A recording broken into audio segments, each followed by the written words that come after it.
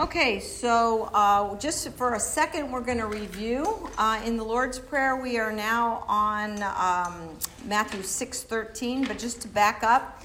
And I did this on purpose because sometimes I get so focused on the verse that I lose the perspective of the whole thing.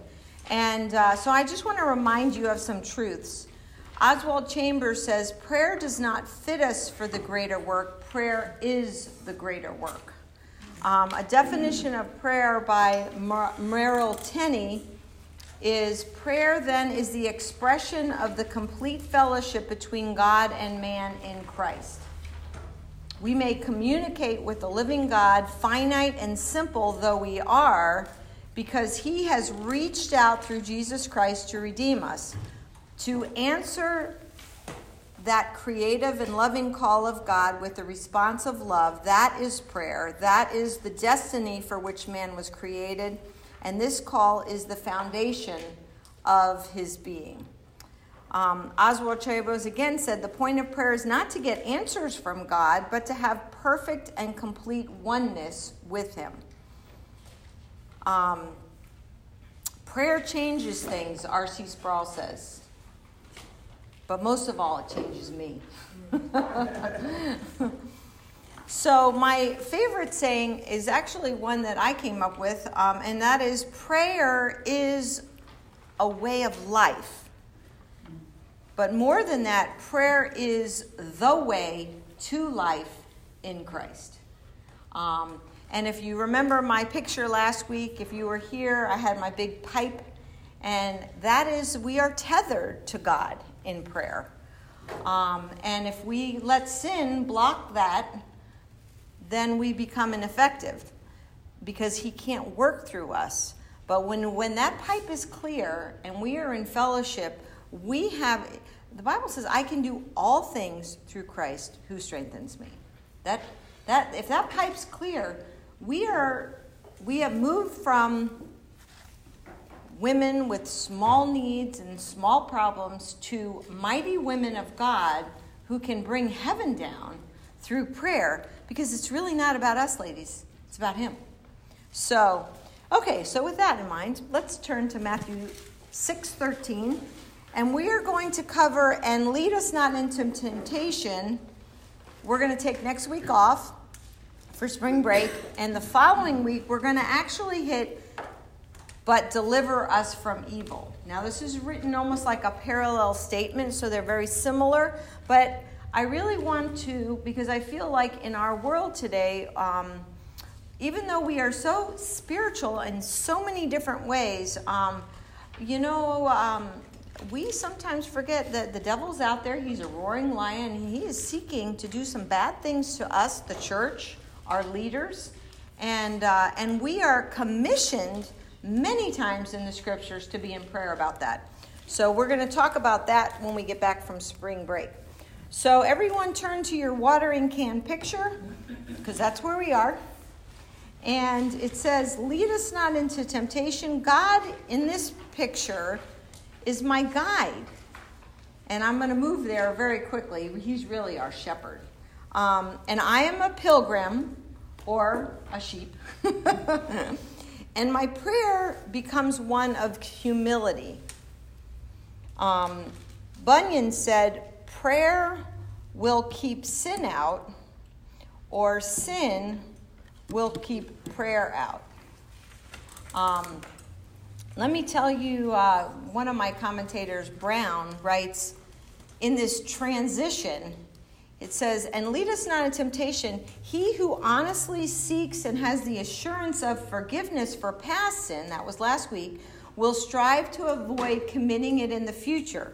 But conscious that when we do good, evil is present in us, we are taught to offer this sixth petition, which comes naturally close upon the preceding and flows indeed instinctively from it in the hearts of all earnest Christians. So last week we talked about forgive us our debts as we forgive those who trespass against us.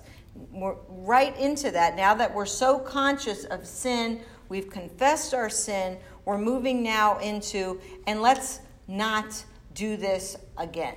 Okay? Because remember, this prayer has the elements of all great prayers, and confession being one of them.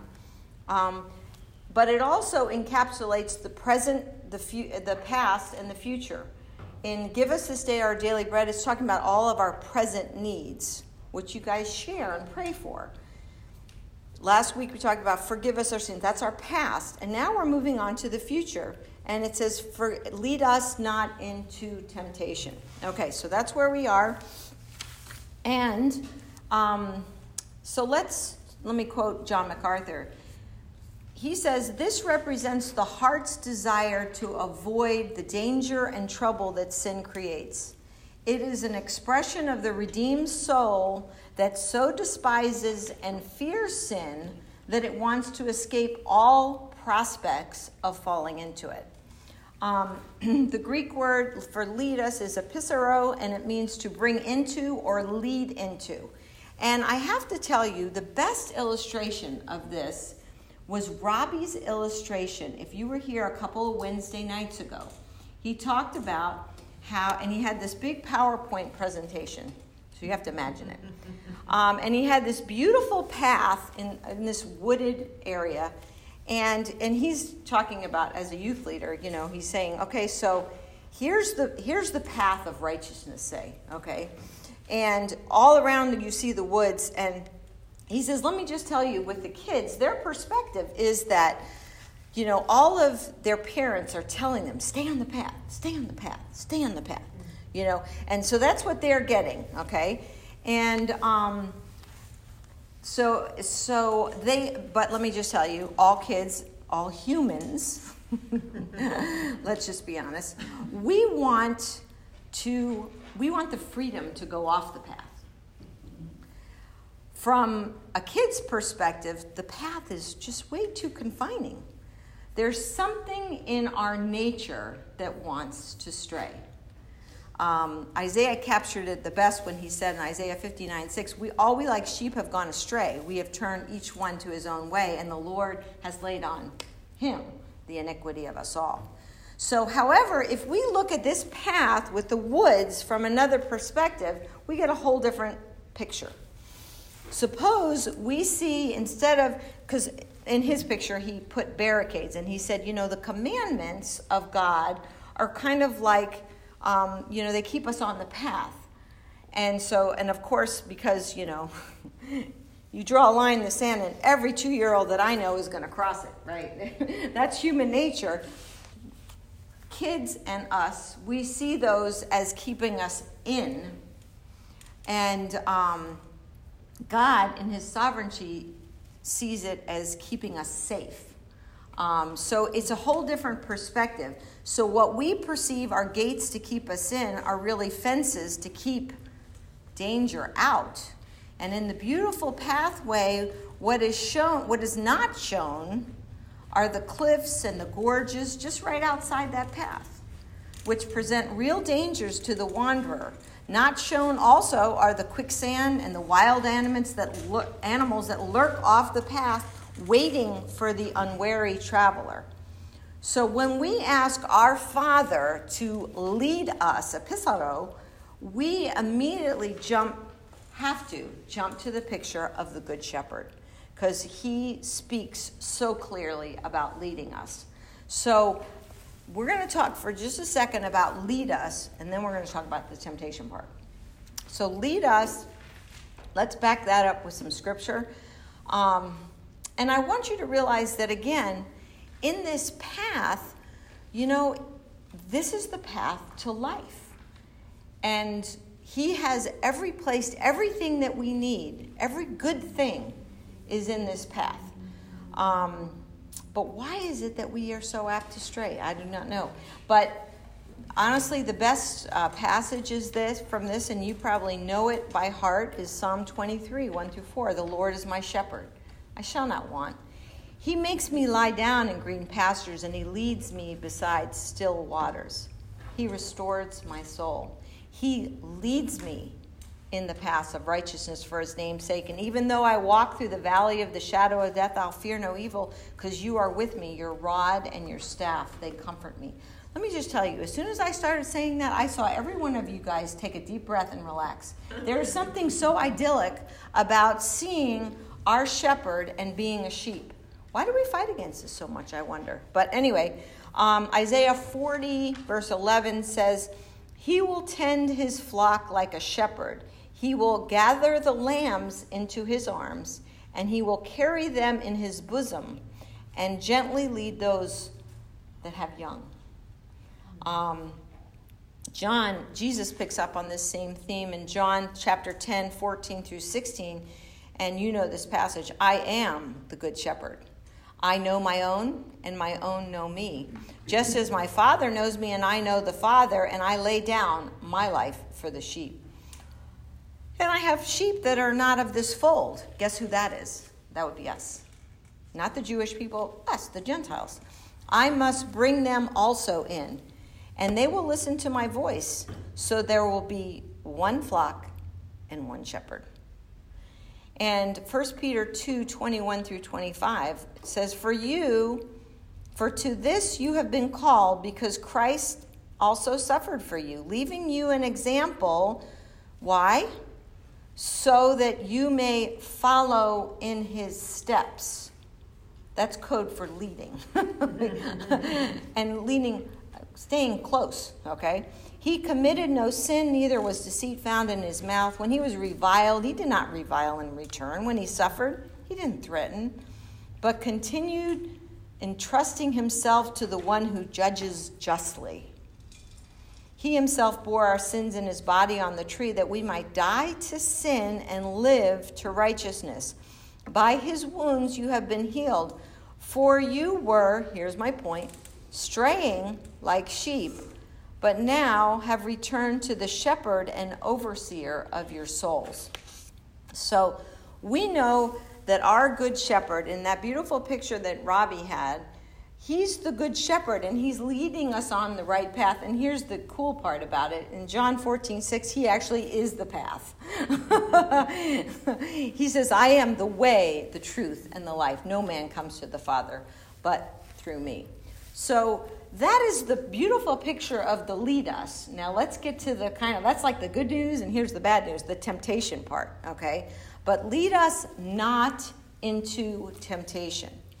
Temptation is a Greek word called perismos, and it means putting to proof by experiment of good or experience of evil. Can be solicitation, discipline, or provocation. And by implication, it could mean adversary. So let me just say that this is a conundrum. This word is kind of a hard word, because we want to think, when we say the English word temptation, that means like very much an evil thing. But in the Greek, this word is also translated trials. In fact, in James 1, 2, and 3, it says, consider it joy, my brethren, when you encounter various trials, that word, knowing that the testing, trials, that word, of your faith produces endurance. Okay, so it's not necessarily in Greek a bad thing, and the context determines it. Okay, so John MacArthur says that it's basically a neutral word in Greek, having no necessary connotation for good or evil. The root meaning has to do with testing or proving, and the form of that meaning is derived from trials and temptation. Because in Jesus' prayer here, where he says, lead us not into temptation, but deliver us from evil, those are two thoughts. So in this context, temptation is a bad thing, okay? Just let me give you that, because it is a parallel term to evil in the second half of that prayer. So, okay. So Ryrie translates lead us on to temptation. Temptation being a test, try, prove, or solicit to evil. Unger records, temptation is generally understood as the enticement of a person to commit sin by offering some seeming advantage. R.C. Sproul writes, a superficial reading of this petition in the Lord's Prayer should jar our sensibilities to some degree, because nothing could be further from the realm of possibility that God would entice anyone to sin. In fact, we know James teaches us in James 1:13, let no one say when he is tempted by God, for God cannot be tempted by evil, nor does he himself tempt anyone. So James goes on to explain that enticement and temptation to sin arise from within, from our own evil inclinations and desires. External temptations can come into us from fellow sinners who want misery in company, or from Satan himself, who is known in the Bible as the tempter. But God himself does not engage in temptation to sin. How then are we to understand this petition, R.C. says? Well, the force of the language does not have to do with God's enticing us to sin. A better wording might be, do not lead us into the place of testing. Jesus is saying that we should pray that the Father will never cause us to undergo a severe test of our faith or our obedience. God, however, sometimes deems it best for his children to go through testing. For this reason, we see examples in Scripture of God delivering someone who is to be tested, to go through trials in order to purify that person's faith and refine his or her righteousness. And we see these examples in Abraham, Adam and Eve, who failed the test. Job passed the test. Jesus, way past the test. Set the curve. So my translation in this is, as Jesus as a shepherd, it's kind of like lead us around that temptation. Like, we know it's there, but I don't want to trust myself to get anywhere close to it. So lead me, if I follow in your steps, you're going to lead me around, away from that temptation. So France writes, while God does not tempt men to do evil, we know he does allow his children to pass through periods of testing. But disciples, aware of their weakness, should not desire such testing and should pray to be spared exposure from such situations in which they are vulnerable. I think this is huge, ladies. And I was just telling our group before this, it says lead us, not.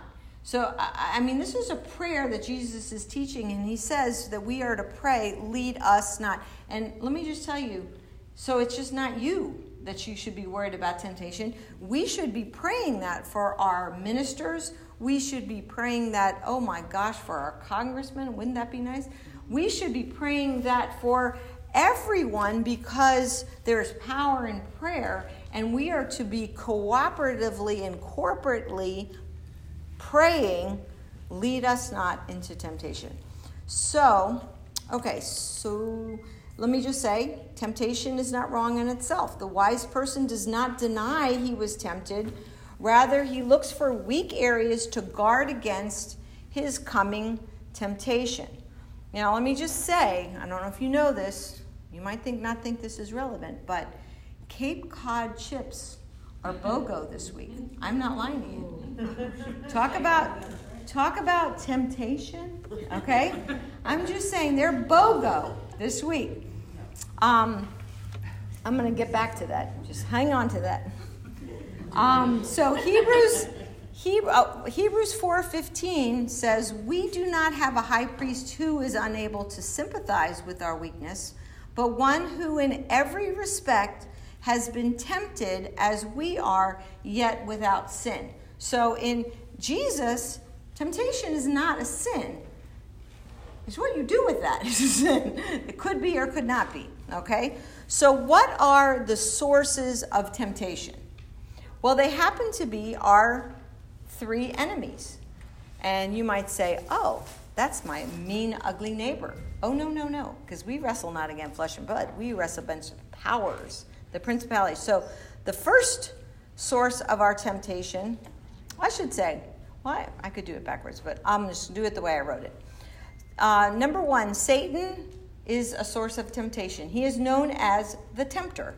If you back up of two chapters, Matthew 4, 1 through 11, just if you want to read that interesting thing, it was the Holy Spirit that led Jesus into the desert to be tempted. Just saying, that happens. Okay. But Ephesians 6:11 and 12, it says, put on the whole armor of God. Why? So that you may be able to stand against the schemes of the devil. For we wrestle not against flesh and blood, but against rulers, against authorities, against the cosmic powers over this present darkness, against the spiritual forces of evil in heavenly places. So there is an unseen realm, and we are at war with it. We're going to talk way more about that after spring break.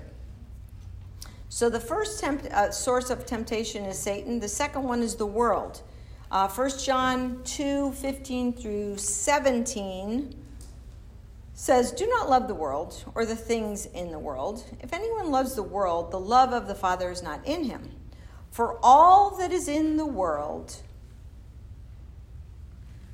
the desires of the flesh, the desires of the eyes, and the sinful pride of life is not from the Father, but is from the world, and the world is passing away along with its desires. But whoever does the will of God abides forever.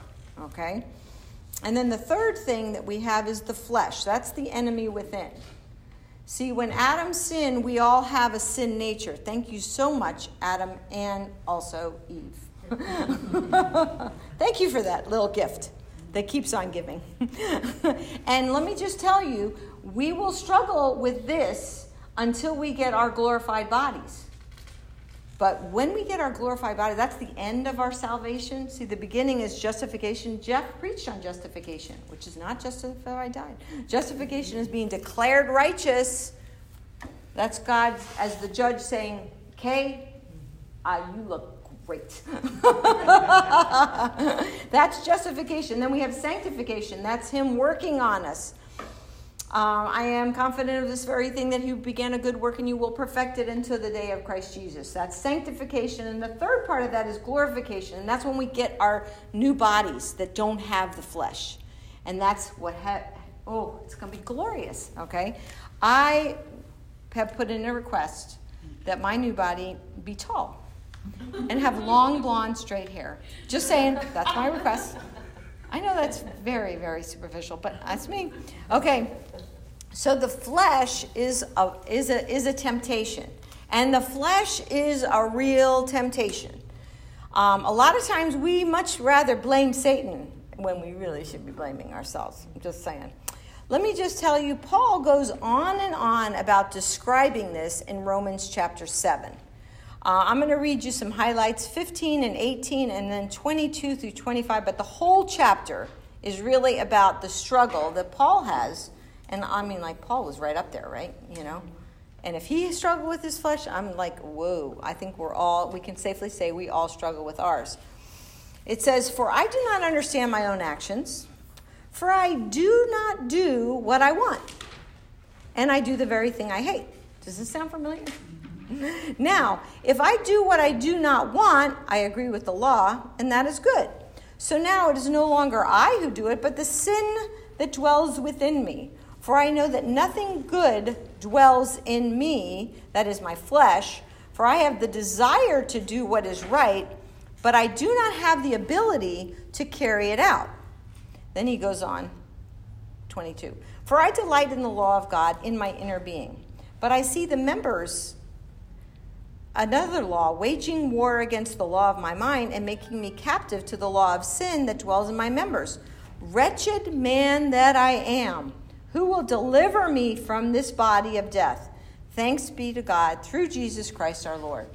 So that is and let me just tell you, we wrestle with that, okay? And that is a source of temptation. Okay, so what is the process of temptation? I learned this, I'm telling you, I probably was in middle school, and you may have heard it too. It's LSD. You remember LSD? That was a psychedelic drug in the 70s for you youngsters, okay? LSD, lust, sin, and death. That is the process of temptation. And it's given to us in James 1, 13 through 15, if you want to turn there. Listen carefully. Let no one say when he is tempted, I am being tempted by God. For God cannot be tempted with evil, nor does he tempt anyone. Okay? We read that before. Here's the next part. But each one is tempted when he is lured and enticed by his own desire. That's lust. And then when that desire is conceived, it gives birth to sin. And when sin is fully grown, it brings forth death. So you have lust, sin, death. Almost always in that order. And you can just look through Scripture, and there's a bunch of examples, but I have two.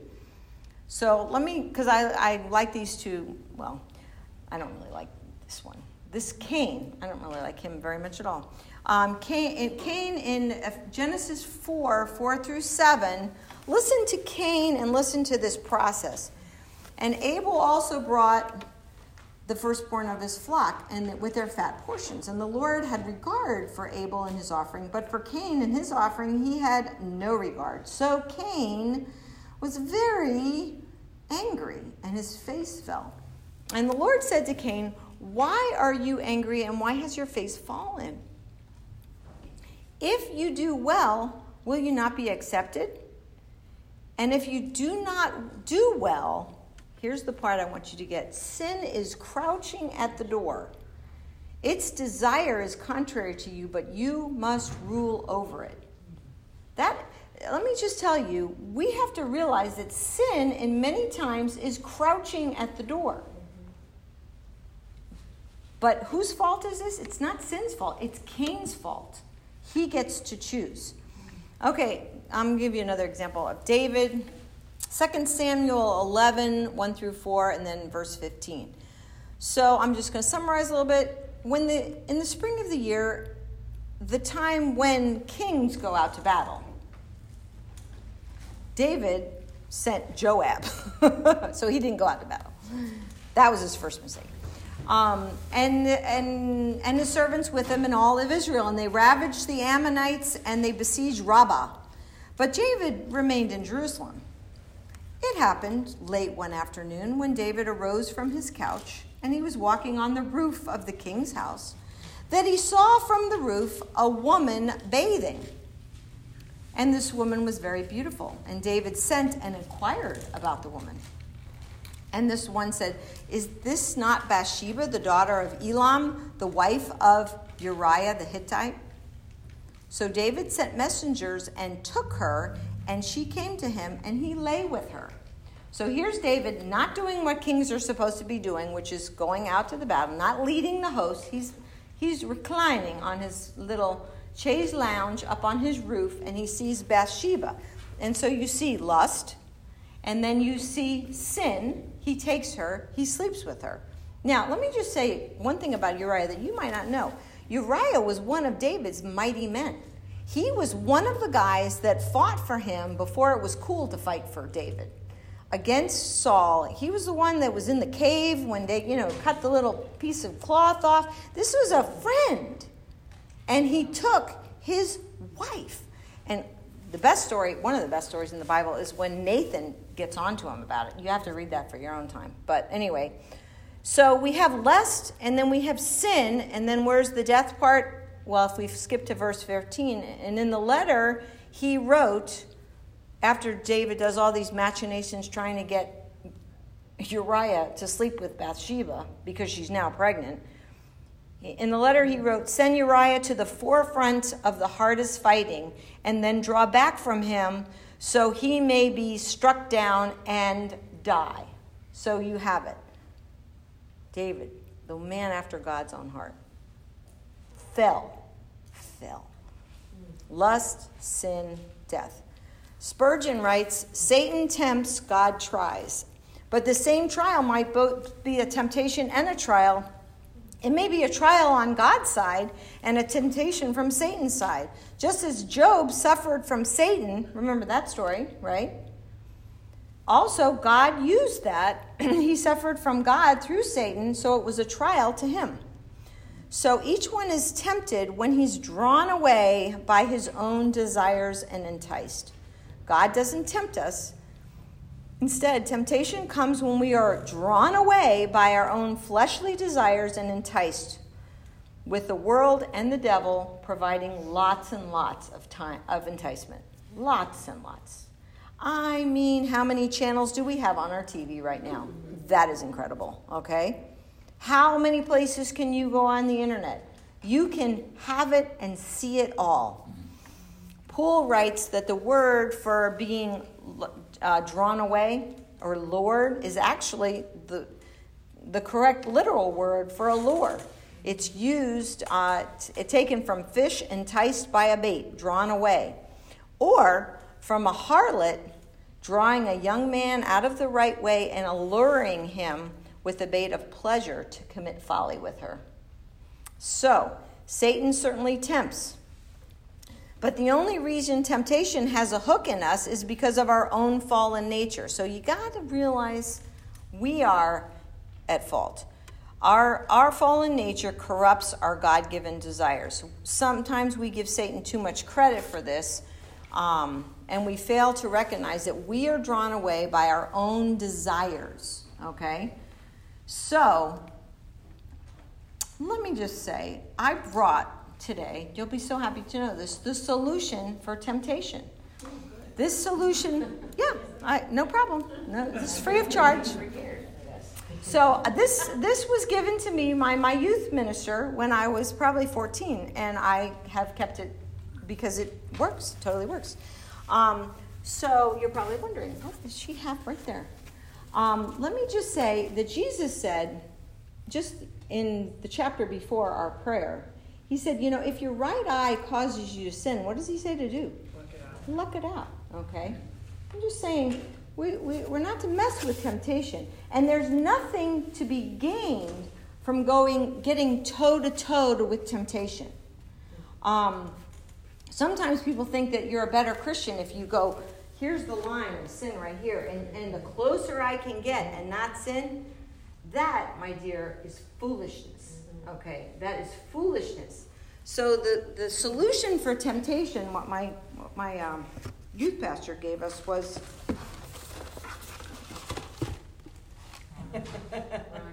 he said, run as far away and as fast as you can from any temptation. Run. He quoted the verse 2 Timothy 2:22, flee youthly passions. Flee is that word fuege. We get the word fugitive. Means flee, run as fast as you can. And pursue righteousness and a bunch of other things. And then it says something interesting, along with those who call upon the Lord from a pure heart. So here's the deal. You're not supposed to be running by yourself. This is a little track team. All of us need to be helping and encouraging one another to run from these temptations because we are calling upon the Lord with a pure heart. So do not get close to temptation. So here's the deal. My struggle with Cape Cod chips is not happening in my house. My struggle is happening in the supermarket. Because if I buy them, they're mine. It used to be that I could buy them and leave them unopened, but that's no longer true. So I can't even buy them. I buy these kind that everyone likes but me, but that works great.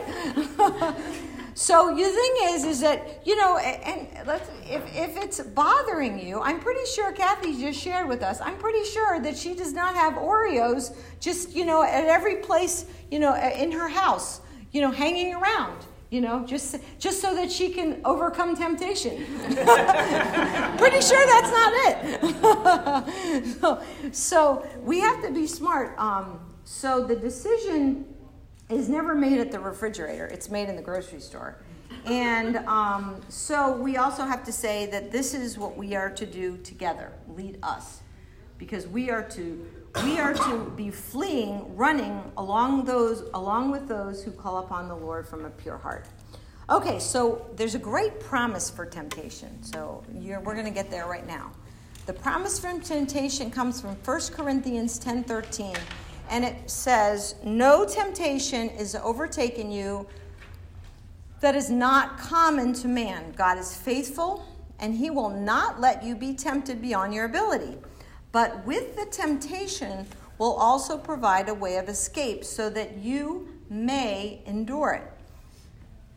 Now, David Guzik, in his commentary of Corinthians, writes, no temptation has overtaken you except that is common to man. We often want to excuse our particular tempting circumstance as very unique or a special exception. But God reminds us that our temptation is not unique. It's common to man. Many other women and men have faced the similar temptation and have found strength to overcome the temptation. Let me just say, when we try to talk about things and like, oh, that was just too hard, we get that. I had so many parents in my office say, well, the reason Johnny did that was because that person was being so mean, like I should make an exception. Nobody, you are going to lose recess for a whole week, end of story, okay? Because it's not about Johnny, it's about you, okay? Because no temptation has overtaken you that isn't common to man. Okay, so others before you have found strength in the Lord to overcome this same temptation, or worse. So you can be victorious, David says, in the strength of Jesus, not in your own strength. We fight temptation with Jesus' power, and he tells this little story. It's like the girl explained that when Satan came to the door with a temptation, to the door of her heart, she would say, oh, I just send Jesus to answer the door. And when Satan sees Jesus, he says, oops, sorry, I must have the wrong house. Let me just say, there is a lot of beauty in that. Because if Satan can find a foothold, and like he looks, and he's got your attention, he's going to come back and back. But if you send Jesus to the door every time, I promise you, he is not going to keep tempting you, because that's just solidifying your relationship with Christ. He'll find another thing to try to tempt you with.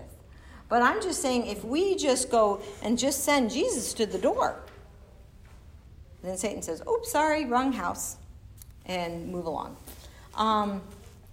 God is faithful, who will not allow you to be tempted beyond you are able. Okay, now this is what I want you to hear. God has promised to supervise all the temptation that comes to you through the world, the flesh, and the devil. He's supervising. He promises to limit it according to your ability. So he tailor-makes what is happening to you at this moment, according to our capability to endure it, and according to our capability as we rely on him, not on our capability if we rely on ourselves, because we know in ourselves we're very, very weak. So, Satan would destroy us in a minute if God would let him. Like he wanted to Job, remember? But Job said, nope. God said, nope, you can only go this far. And then he said, whine. He said, okay, you can go this far. Who's in charge here? God was in charge. He promises, like a mom who keeps her child from the candy aisle in the store, knowing the child couldn't handle that temptation, God keeps us from things that we can't handle. But what we can and can't handle can change over the years. But with the temptation, he will also provide a way of escape. God has promised to not only limit our temptation, but also to provide a way of escape in tempting times. So when you are in temptation, ladies, here's what you should be doing. You should be going, okay, where is that little escape?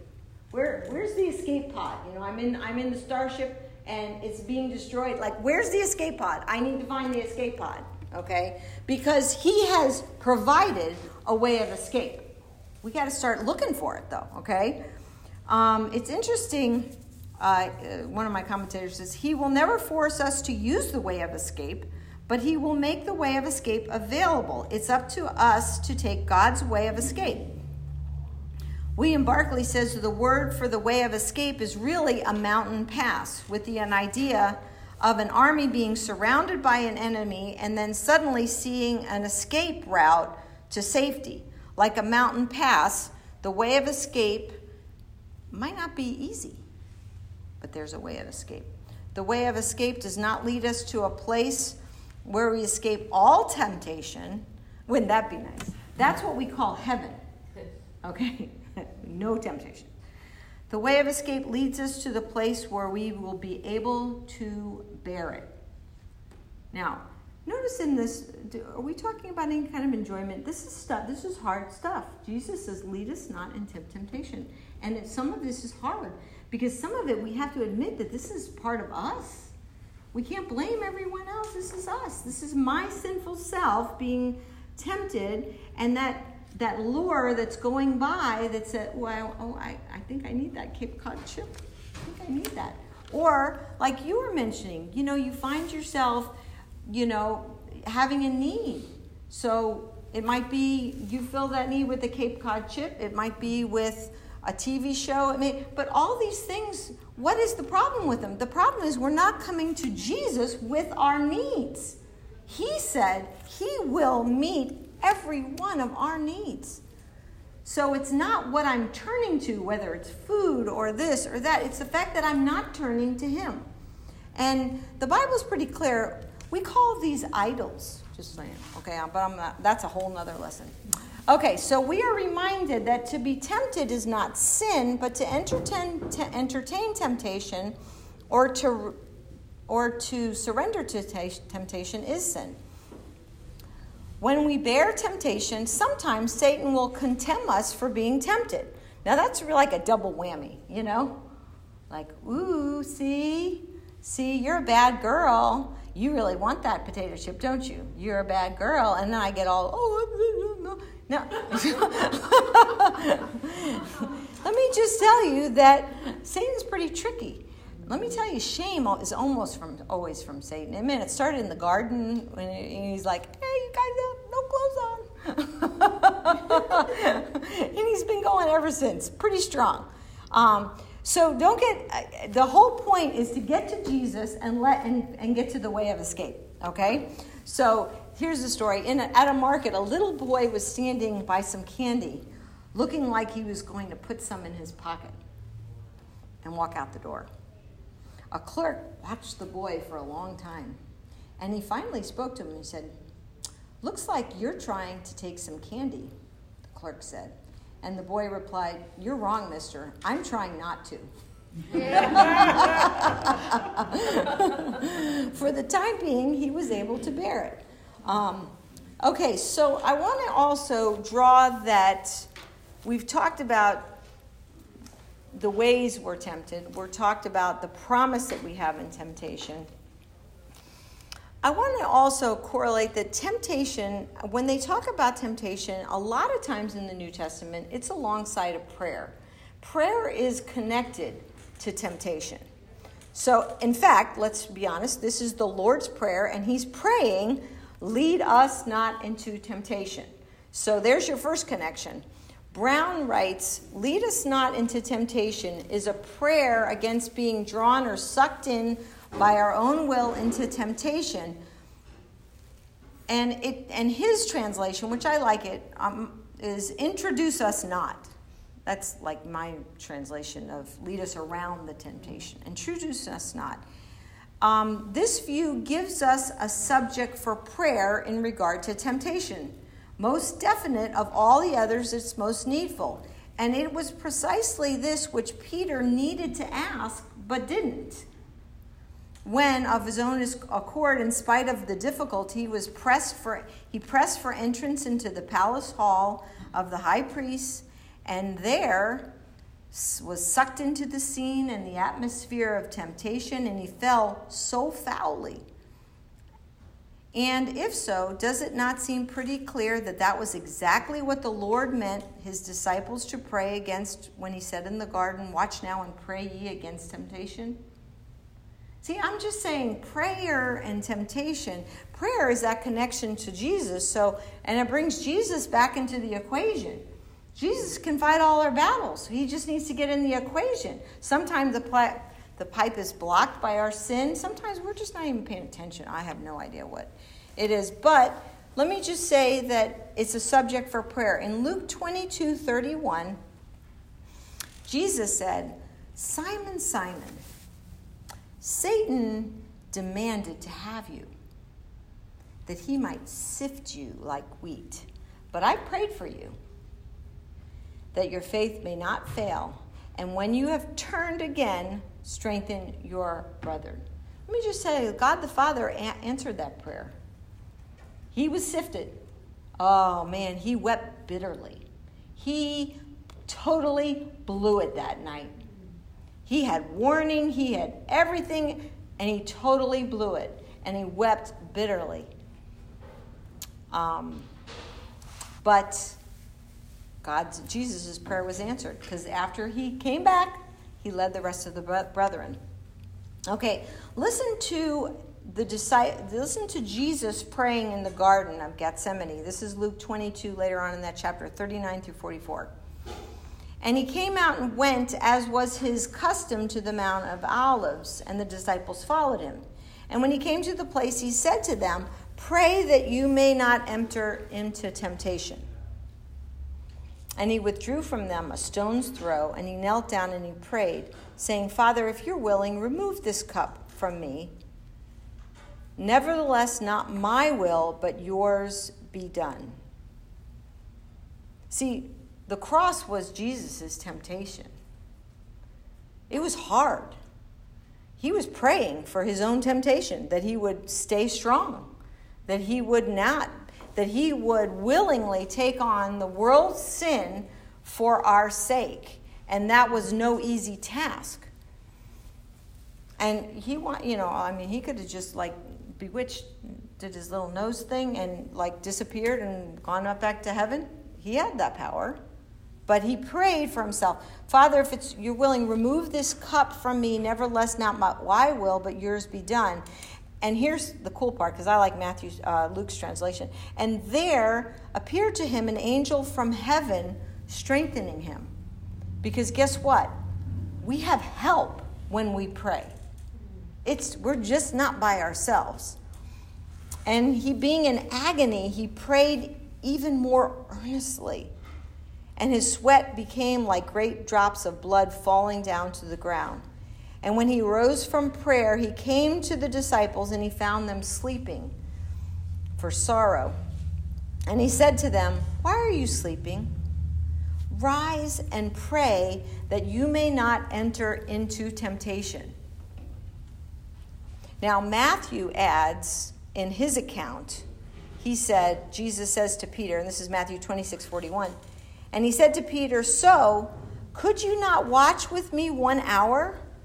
Watch and pray that you may not enter temptation.'" Here's the part. "Because the spirit is willing, but the flesh is weak." So we have to realize and just know this, that our spirit many times is willing, but our flesh is so weak. So instead of looking down on those people that have capitulated and have done wrong things, we should be in prayer. Because let me just say, there but for the grace of God go I. Okay, so the conclusion, how to win against temptation. Okay, the way to win, I mentioned a little bit, the way to win against temptation, obviously we have to run far and be fleet. But the way to win against temptation is to have a strong offense. You ever watch sports commentaries? We watch a lot of football in our house. So I remember, and they're so inane. They just talk about things that like duh. And I remember saying, "Well, we're going to win this game if we can just keep our offense on the field." I was like, well, duh. But let me just say, that's about temptation. See, if we are on the offense, then Satan is on the defense, okay? And if we can stay on the offense, if we can be proactive instead of reactive, man, that's huge.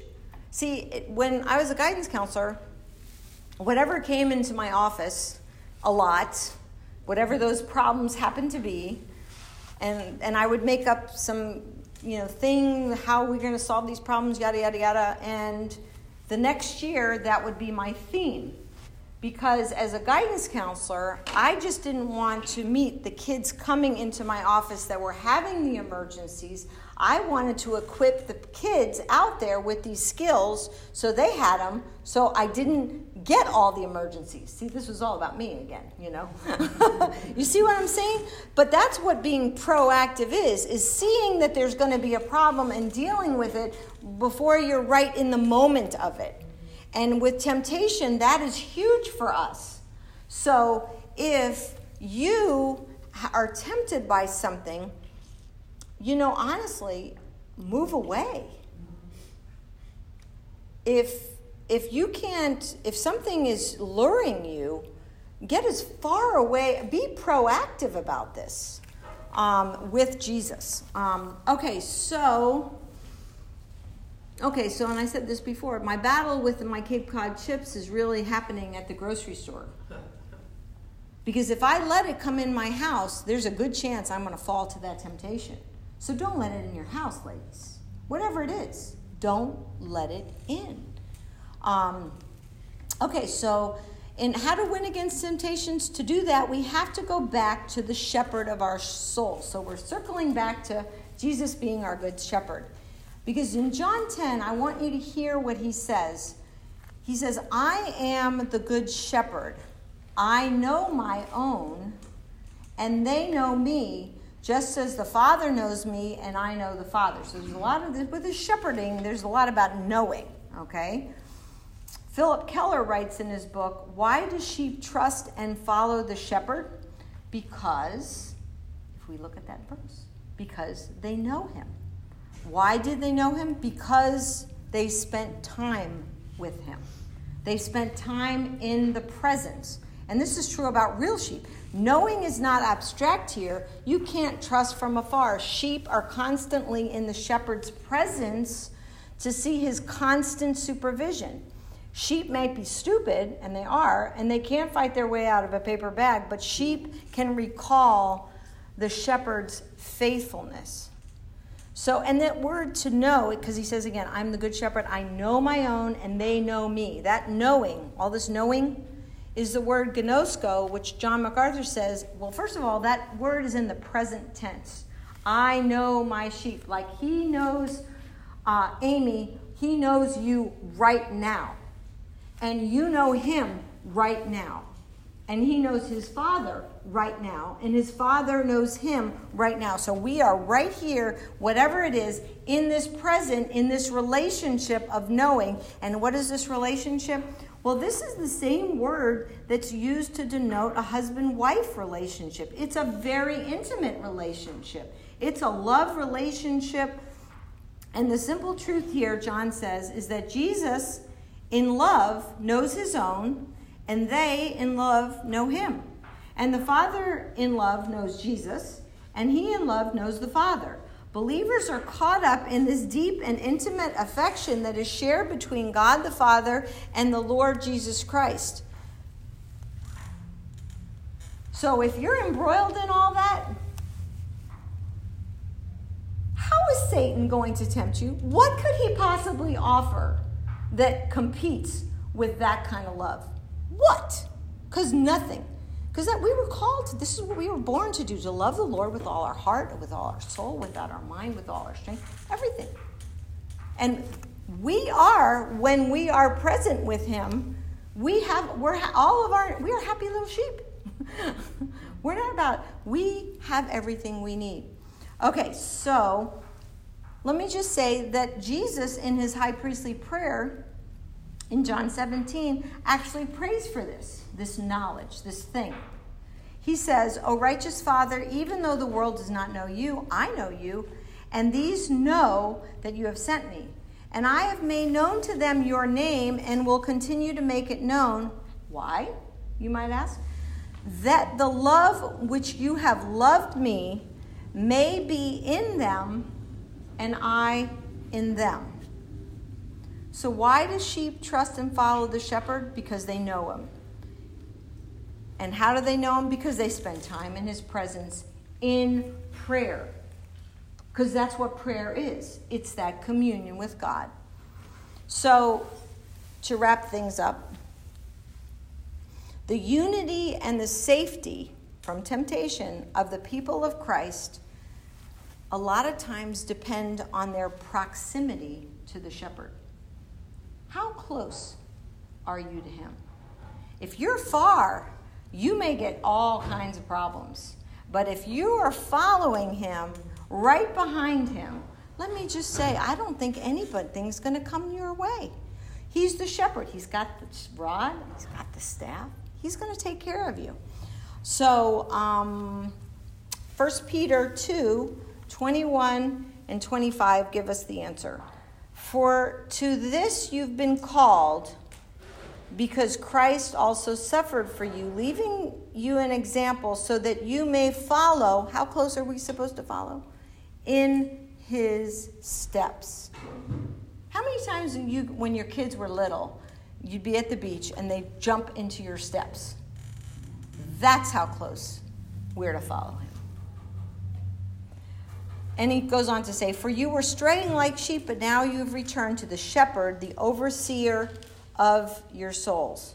So the question you might ask is, how long will I be following Jesus and letting him lead? How long? Well, the answer is found in Revelation 7:17. Because in glory it says, for the Lamb at the center of the throne will be their shepherd, and he will lead them to the springs of living water, and God will wipe away every tear from their eyes. So this is a habit that you want to get started on, because you're going to be doing it for just a long time. Just saying. So let's close in prayer, and I'm going to pray David's prayer, which is one of my favorite Psalms, is Psalms 139 at the very end. And I'm going to close with this, so let's all bow and pray. Search me, O God, and know my heart. Try me and know my thoughts. See if there be any grievous way in me, and lead me, Jesus, in the way everlasting. Amen? Amen.